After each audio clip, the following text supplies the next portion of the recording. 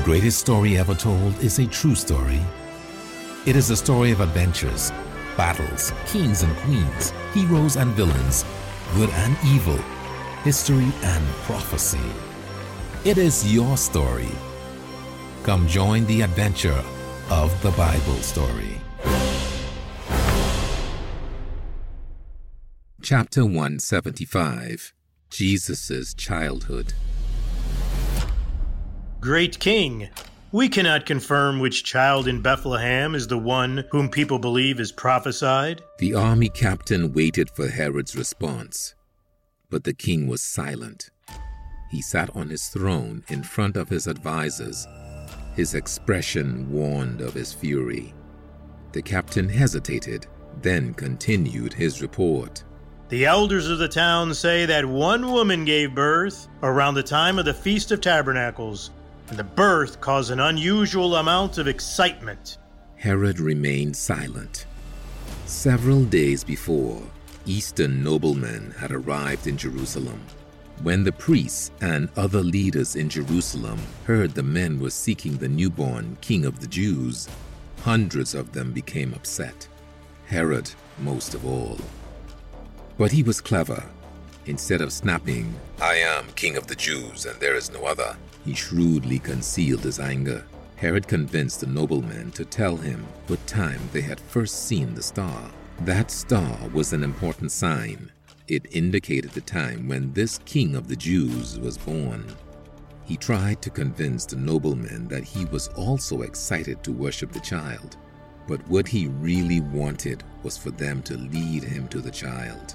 But the noblemen had ignored Herod's command and left the country, making him look like a fool and leaving him unable to identify the child. Herod finally spoke, asking an abrupt, specific question.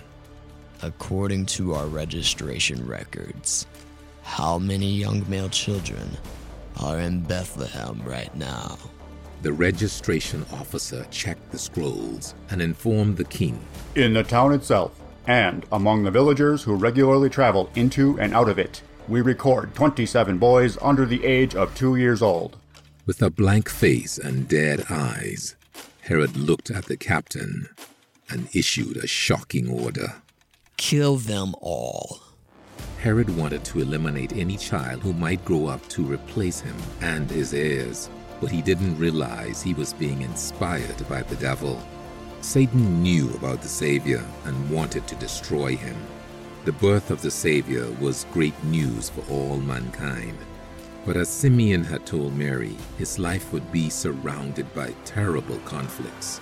The people of Bethlehem wept bitterly when Herod's murderous order was carried out. Those horrible conflicts had already begun.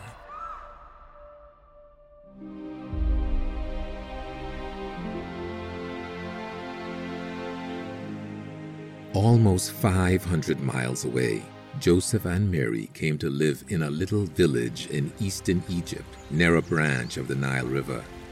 They had very little money or belongings, only what they had carried with them from Nazareth to Bethlehem, and then from Bethlehem to Egypt. But God protected and blessed them. Joseph worked for a builder, and he, Mary, and Jesus had enough food to eat and a safe place to live, beyond the reach of King Herod. After another hard day of labor, Joseph was in a deep sleep. "Arise," said a voice. An angel was speaking to Joseph in his dream. Take the young child and his mother and go into the land of Israel. Those who tried to kill him are now dead.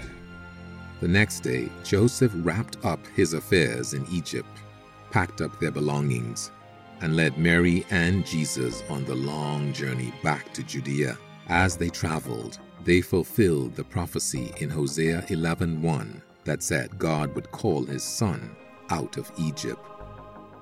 During the weeks of walking, Joseph had a lot on his mind. A long journey like this could be dangerous, but he knew that God would protect them. He also had to rely on God to show him a safe place to live. Would it be Bethlehem, Nazareth, somewhere else? Another traveler passing by told Joseph who the new ruler of Judea was. He became afraid. The new ruler was Archelaus, son of Herod. He was dangerous like his father had been. That night, Joseph prayed earnestly to God, and God answered by warning him in another dream that he should avoid Judea. After many, many miles of traveling, fleeing for their lives, living in a foreign land, and having their lives changed forever, Joseph, Mary, and Jesus arrived back in Galilee, in Mary's hometown, Nazareth.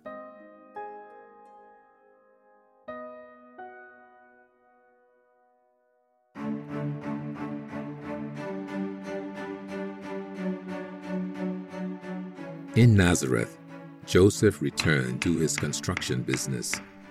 He and Mary had 4 sons and 2 daughters, who were the half-brothers and half-sisters of Jesus. Jesus grew up in this family. His mother and stepfather nurtured and protected him as he grew from a toddler to a young child. They nourished him and his siblings with clean, nutritious food. His body and mind remained healthy and free of diseases or injuries. As he grew older, Jesus explored around his home and along the hillsides, woodlands, and streams of Galilee. He played in grain fields and orchards of pomegranates, grapes, oranges, and other fruits. At an early age, he learned to help weed and harvest in the vegetable garden and how to help his stepfather on construction sites. He learned to fish in the great lake called the Sea of Galilee. He learned Aramaic and other languages, as well as history, science, music, art, and mathematics. Like everyone else in Nazareth, he was called a Nazarene. This fulfilled another prophecy, one not written but spoken by the prophets. He shall be called a Nazarene. He was not a Nazarite, which is someone who makes a vow to God and grows his hair long. Even as a child, Jesus was dedicated to his real father, God. Every day, Joseph and Mary taught him about God. At mealtimes, Joseph taught and quizzed Jesus and the other children about what they had learned. He set the rules of the house according to the laws of the Bible. Every week, Jesus attended Sabbath services with his family at one of the synagogues in Nazareth. Jesus perfectly kept the Bible's laws of love towards God and love toward other people. He carefully subjected his thoughts, words, and actions to God's word. He made wise decisions. He treated others lovingly, and people liked being with him. Jesus' mind developed quickly. He had an unlimited amount of God's Holy Spirit to fill him with wisdom. As he grew, his ability to understand grew as well. Joseph and Mary taught him about his miraculous birth and about the miraculous dreams in which the angels spoke to them. They taught him about the shepherds who saw an angel announce his birth, and about the eastern noblemen who saw a star that led them to him in Bethlehem. They showed him that his Father is the great God of the universe. Day after day, as he matured and prayed to his Father in heaven and studied and meditated, Jesus understood more and more about his relationship with God the Father and more about his past existence as the Word, a God being.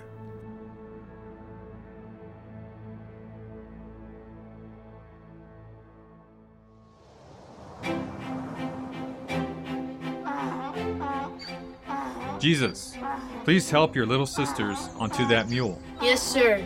Jesus told Joseph. He was 12 years old. Spring was in the air.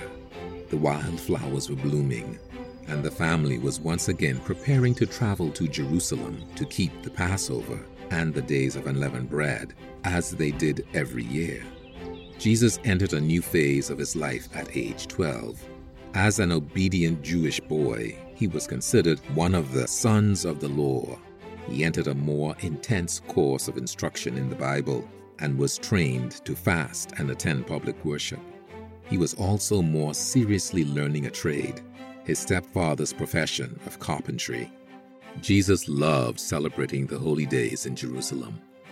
He loved traveling with his family and acquaintances in a caravan and helping his uncles pace the group of dozens of people and several mules so they made good time, while ensuring everyone and everything arrived safe and sound. He loved caring for his little brothers and sisters, telling jokes with his cousins, and listening to his elders. He loved seeing the big city of Jerusalem and the beautiful temple. He especially loved attending services and hearing the priests read from the Bible. The history they read was amazing. The descriptions of God were awe-inspiring, and the prophecies about the future were fascinating. The words of the Bible had even more powerful meaning to Jesus of Nazareth than they did to other Jewish boys. He knew that he became a human being to fulfill the words of the Bible and to save all human beings from their sins. He was on a mission, and he paid concentrated attention to every word he heard, comparing the words of the priests to the words of the Bible. Even after the last day of the Feast of Unleavened Bread, Jesus absorbed what he was taught. In the temple courtyard, he approached one of the priests who had spoken from the Bible earlier. Sir, may I ask you a question? Jesus then began to ask numerous questions about the Bible. With each answer, he listened respectfully and carefully, comparing what he heard to what God had revealed in his own life experiences, and especially to what he had read in the scriptures. Other priests, teachers, and their sons were attracted to the conversation. Eventually, a grand discussion was taking place under the stars. When everyone turned in for the night, Jesus spent the night at the house of a Levite who had some boys his own age. Jesus spent the next day asking questions and conversing with priests, Levites, and other teachers in the temple courtyard. The priests were delighted to talk with a boy who cared so much about God and had read the Bible so diligently. As the conversation continued, they were enthralled by how deeply Jesus understood and believed the Bible. The group of men and boys were wrapped up in a day of stimulating spiritual conversation about God and his laws. The next day, the same thing happened. Son! Sitting at some benches in the temple courtyard after finishing a picnic supper, Jesus and the others with him turned back to look. They saw Mary quickly walking toward them, a look of frustration on her face. Why have you dealt this way with us? She asked Jesus, flustered. Look here. Your father and I have been tormented for 3 whole days, not knowing what had happened to you. We have been looking everywhere. Joseph and Mary knew that Jesus was an extremely special person. They had tried their best to raise him and to honor him for who he was. But Mary had accused Jesus of doing something wrong, even though he had not sinned. She had also referred to Joseph as his father. In a submissive but firm way, Jesus answered his mother, reminding her of his divine mission and his divine father. Why were you worried, and why was it hard to find out where I was? Did you not know that I must be doing my Father's work? Jesus was making an important point. He was reminding his mother that although he was her child, he was also a God being, God with us. His father was not Joseph, but God. Jesus had not sinned by staying around the temple and learning about his Father's word and his Father's will. It's time for you to come with us and go home, Mary said, still flustered. Jesus knew that it was right for him to obey, and he cheerfully said goodbye to the group and rejoined Joseph and Mary. The caravan again began the journey home to Nazareth. Mary, Joseph, and the others who had heard Jesus' reply did not realize that he had made an important statement, nor did they understand what it meant. But Mary kept what he said in the back of her mind. She was learning more and more deeply just who Jesus was. As time passed in Nazareth, Jesus continued to subject himself to Joseph and Mary.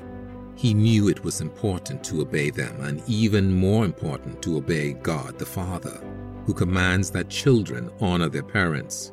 He served and loved his mother and his stepfather. not just in his words, but also in his actions. Jesus spent much time in prayer to his heavenly Father. In private, he spoke to God as his real Father, asking him for help through his Holy Spirit, for the strength not to sin, and for the strength to serve him and do his will, even in regular day-to-day life. Jesus also served and loved his brothers and sisters. He did not argue or fight with them to get what he wanted. He did not say bad things about them. He didn't ignore or neglect them, nor did he avoid spending time with them. He helped them with their chores and their lessons, encouraged them to obey their parents, and showed them how to live the scriptures in day-to-day life, at meals, during chores, on fishing trips, talking with friends, listening to parents, and in every other activity. He also served and loved his relatives, neighbors, and everyone he met. Many people in Nazareth who had known Joseph and Mary a long time still believed that Jesus was born because of a sinful relationship. They looked down on him and did not treat him fairly. Yet he treated them with respect, honesty, and generosity. Jesus lived by the 10 Commandments and the laws Moses delivered. He applied the Proverbs, Psalms, and other commands and principles God gave in the Old Testament for communicating with him. He studied the scriptures, fasted, obeyed his parents, worked diligently, dealt fairly with others, cared for those who were less able, and spoke the truth in love. Because of this, people respected and liked Jesus. Jesus continued to mature, learning the Bible and other fields of study at home and at the synagogue. He also learned by traveling beyond Nazareth, learning about other people, languages, and cultures. But most of his time was spent in Nazareth, working with his stepfather, shaping, lifting, and fitting stones and wood beams to construct houses, businesses, public areas, and other structures in and around the town. Every day, every minute, he focused on one thing more than anything else: keeping the law and doing the will of his heavenly Father.